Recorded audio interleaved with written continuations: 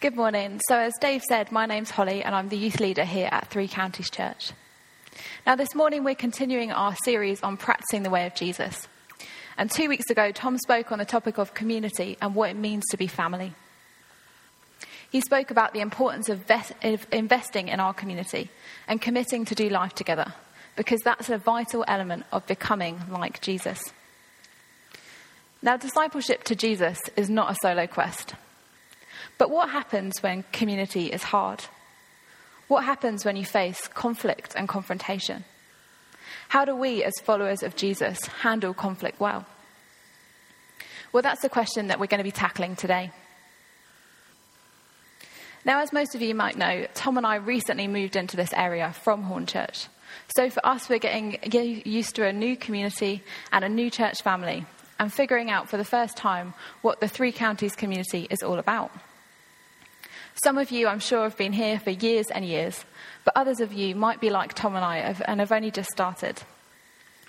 However long you've been part of the Three Counties community, or indeed any community, all of us will have faced part of the cycle of community. Now, the cycle starts with step 1, idealism. You become part of a new church family, and everything's amazing. Everyone's so friendly, and they make such a big effort to get to know you. And you find out you have loads in common with these people. You love mountain biking, and guess what? They love it too. And all of a sudden, you're invited to join on their cycle group. You find yourself thinking, this is more like it. This is so much better than the other churches I've been to. This is my kind of community. But over time, some of that initial sparkle starts to fade. And you begin to find yourself at step 2 of the cycle. Disillusionment. You discover that actually some people in your church are kind of annoying. We all know those kinds of people that you dread asking how they are, because you know you'll be there 3 hours later hearing about their countless issues and problems. Or perhaps it's that you're not new anymore. And so all of those offers of invitations to lunch and one-on-one conversations have dried up because you're now part of the family. It's as if your eyes have been opened to the reality that this church isn't perfect either. And all of a sudden, that initial glow of belonging and excitement about being part of community has been somewhat soured. And you're left with the uncomfortable reality that community is hard work. So now you reach stage 3 of the cycle. You're left with an option. Do you break away? Stop coming to small groups? Dash off at the end of a service to avoid being caught by the oversharer? Stop coming to church family events? Run whilst you still can, get out of there and find a better community without any of those issues? Or you have another option. Do you learn to accept? Do you accept that every community out there, church family or not, will have niggles and irritants? Do you accept that you may actually be the cause of someone else's irritation? Accept that you may have traits that you're unaware of that make you just that little bit less than perfect.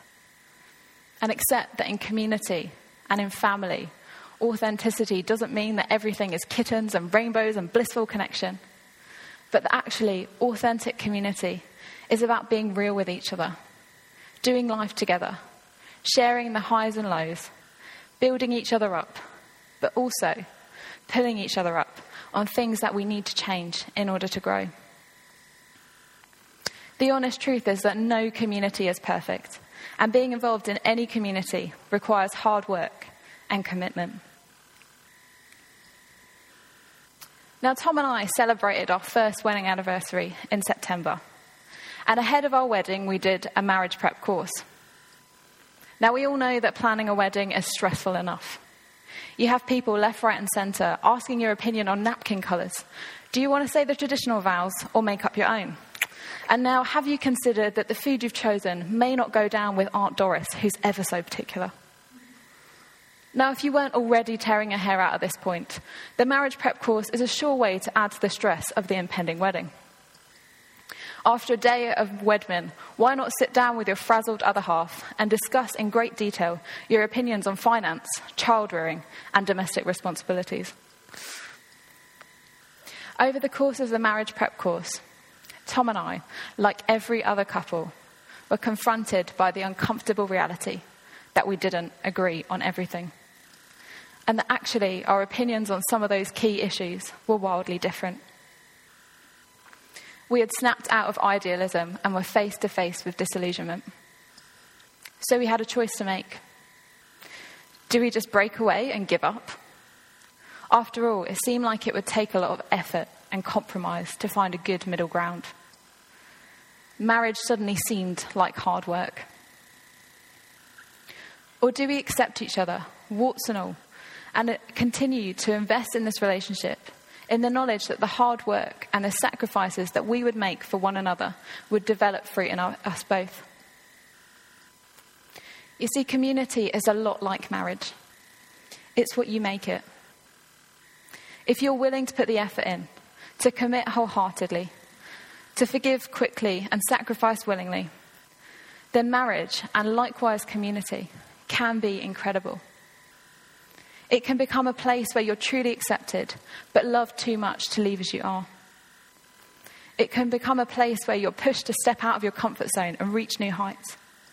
And it can become a place where you can reveal your pain and your hurts in the knowledge that togetherness can bring true healing.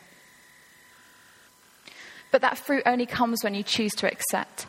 And when we learn that dealing with confrontation well is part of the growing process and part of becoming more like Jesus.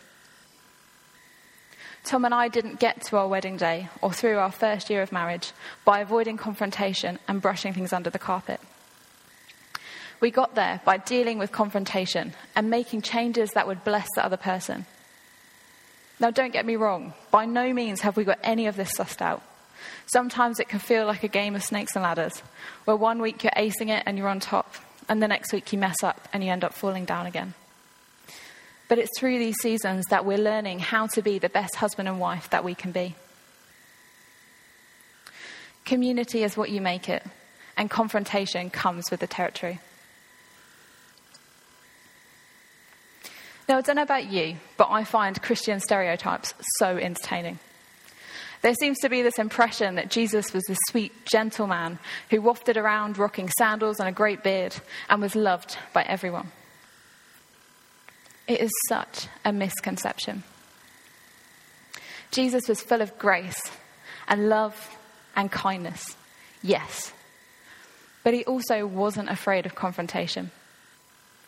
Just look anywhere in the Gospels and read some of his encounters with people, and you'll soon see that Jesus isn't afraid of confrontation. Think about the rich man in Matthew 19 who comes to Jesus and asks what he can do to have eternal life. Jesus challenges him to sell all of his possessions, give to the poor, and follow him, for he will receive treasure in heaven. Or think about the woman at the well. Jesus meets this ostracized woman getting water in the middle of the day and tells her about this living water that will meet all of her needs. He shares the good news with her, but follows up by this challenging statement. John 4, verse 17.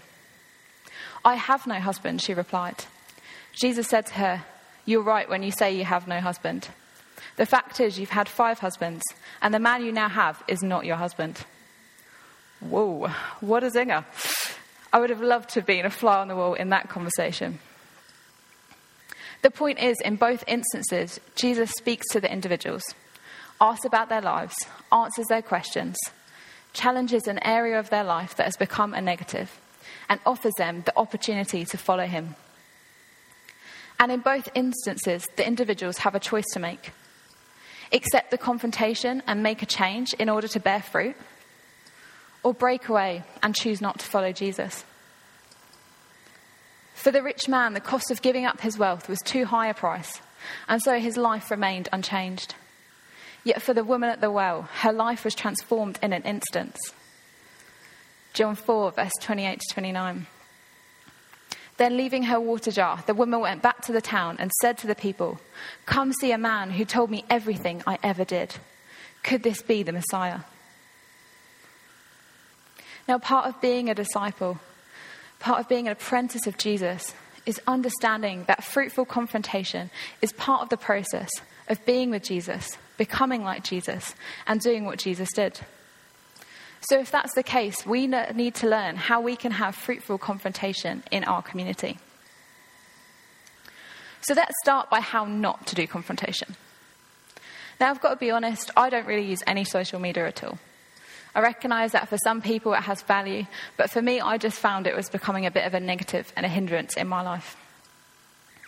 Despite all the positives of social media, I would argue that it's a good example of how not to do confrontation.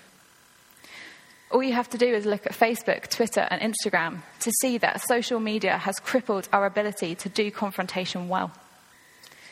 It has become a platform in which we can say anything we like to anyone because somehow the barrier of a screen disconnects us from the person we're communicating with. We feel that we can be as rude and frankly as brutal as we want because somehow it just doesn't feel as if you're talking to a human being. There's no way that we talk to a stranger face to face the way that we might on social media. On Facebook, Twitter, and so on, we can bandy around words like racist, bigot, sexist, and brandish people with a label with no thought for the consequence. In fact, in our new society, we can make a judgment on someone based on a couple of sentences that they've posted and brand them with a label that becomes almost impossible to shake off. And once that label's out there, there'll be thousands of others ready to jump on that post, agreeing with and reinforcing that label with this terrible mob-like mentality.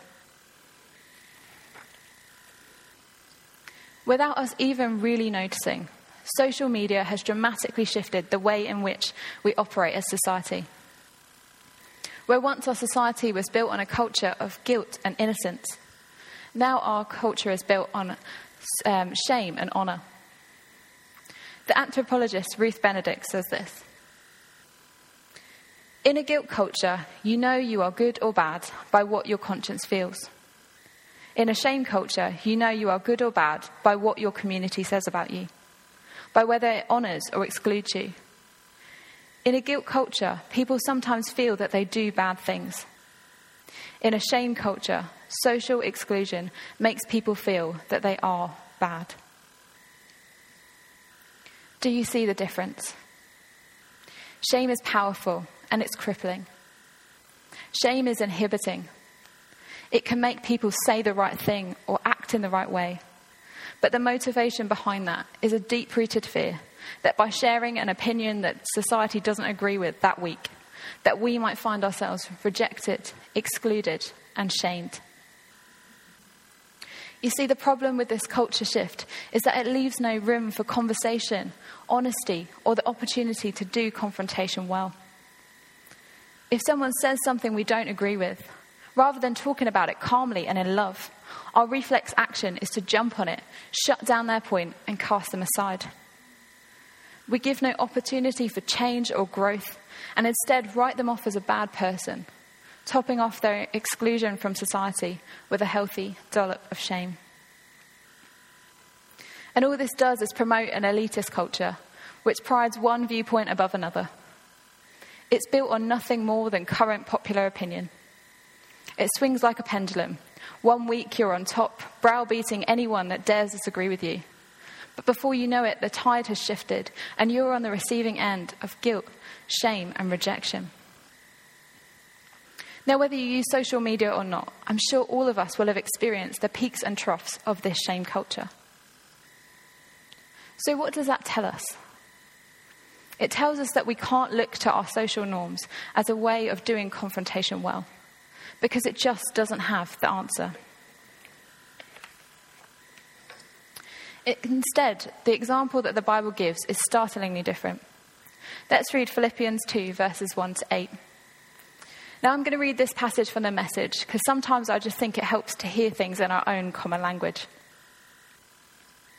It says this: "If you've gotten anything at all out of following Christ, if his love has made any difference in your life, if being in a community of the Spirit means anything to you, if you have a heart, if you care, then do me a favour, agree with each other, love each other, be deep-spirited friends. Don't push your way to the front, don't sweet-talk your way to the top. Put yourself aside and help others get ahead. Don't be obsessed by getting your own advantage. Forget yourselves long enough to lend a helping hand. Think of yourselves the way Christ Jesus thought of himself. He had equal status with God, but didn't think so much of himself that he had to cling to the advantages of that status no matter what. Not at all. When the time came, he set aside the privileges of deity and took on the status of a slave, became human. Having become human, he stayed human. It was an incredibly humbling process. He didn't claim special privileges.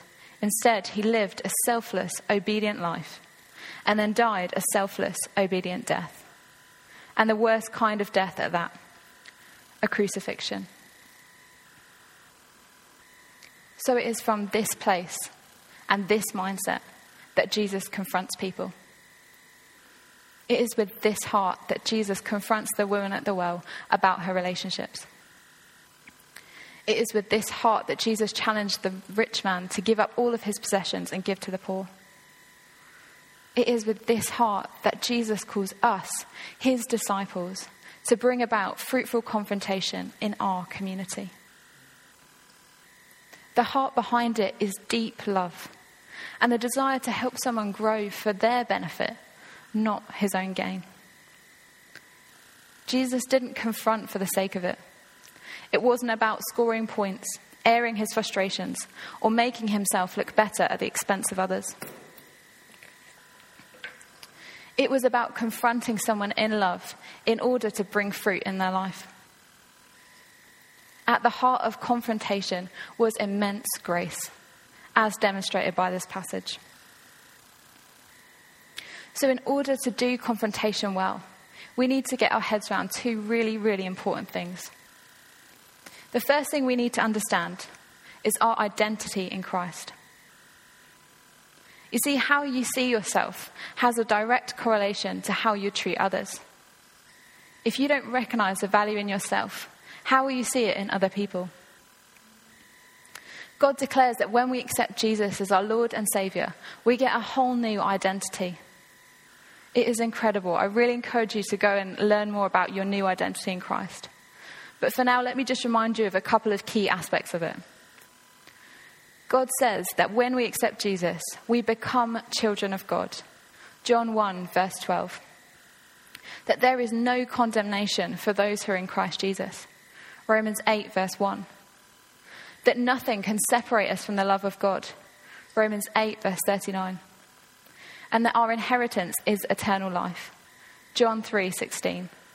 For God so loved the world that he gave his only Son, that whoever believes in him shall not perish, but have eternal life. God values you so much that he gave his very self in order to redeem your life. Just think about that for a moment. God values you so much that he gave his very self in order to redeem your life. We need to own our identity in Christ and let go of our past, because if we truly understood the new identity we have in Jesus, we would live in the freedom and the security that that truth brings for us and see that in our brothers and sisters in Christ. Secondly, we need to understand that fruitful confrontation can only happen in an environment of grace. Now, as Christians, I think we say the word grace all the time, to the point where perhaps it's become a bit overfamiliar and we kind of forget about the impact that it has on our lives. The existence of grace means that there's a need for it. We have all messed up and we need redemption and grace. There's no getting around that fact. But do we understand the measure of grace that Christ has given us? Hebrews 4:16 says, "Let us then approach God's throne of grace with confidence, so that we may receive mercy and find grace to help us in our time of need." God has given us such an overflow of grace that we can approach the throne of God the Judge with confidence, knowing that we will receive mercy and grace. That's huge. Our understanding of grace has to shift from just a word that we use to a living reality. Martin Luther said this: This grace of God is a very great, strong, mighty and active thing. It does not lie asleep in the soul. Grace hears, leads, drives, draws, changes, works all in man, and lets itself be distinctly felt and experienced. It is hidden, but its works are evident. When we understand the depth of grace that the Lord has blessed us with, it should open our eyes to the fact that the playing field is now leveled, because we all need grace, but we all have free access to it through Jesus Christ. Therefore, we're equals. We no longer have to go through the agonizing process of measuring ourselves up against each other to see if we're better or if we fall short, because God's grace has placed us all on an equal footing. In a culture of grace, we shift from judgment and point scoring to acceptance and unity. And in that place, fruitful confrontation can flourish. So fruitful confrontation comes when we get our heads around those two things: our identity in Christ and the immeasurable grace that has been given through Christ Jesus. Now, as disciples of Jesus, it's our responsibility to put those things into practice, to own them. Because when we really understand what they mean for our lives, it will dramatically bless the lives of us, but also everyone in our community. Now, we know that in life and in community, conflict is unavoidable. So as we draw to a close, I want to leave you with 5 practical questions to consider when trying to bring about fruitful confrontation. So just for a moment, picture the situation or the person that's been buzzing around your head for this entire talk. And then just consider these questions in light of it.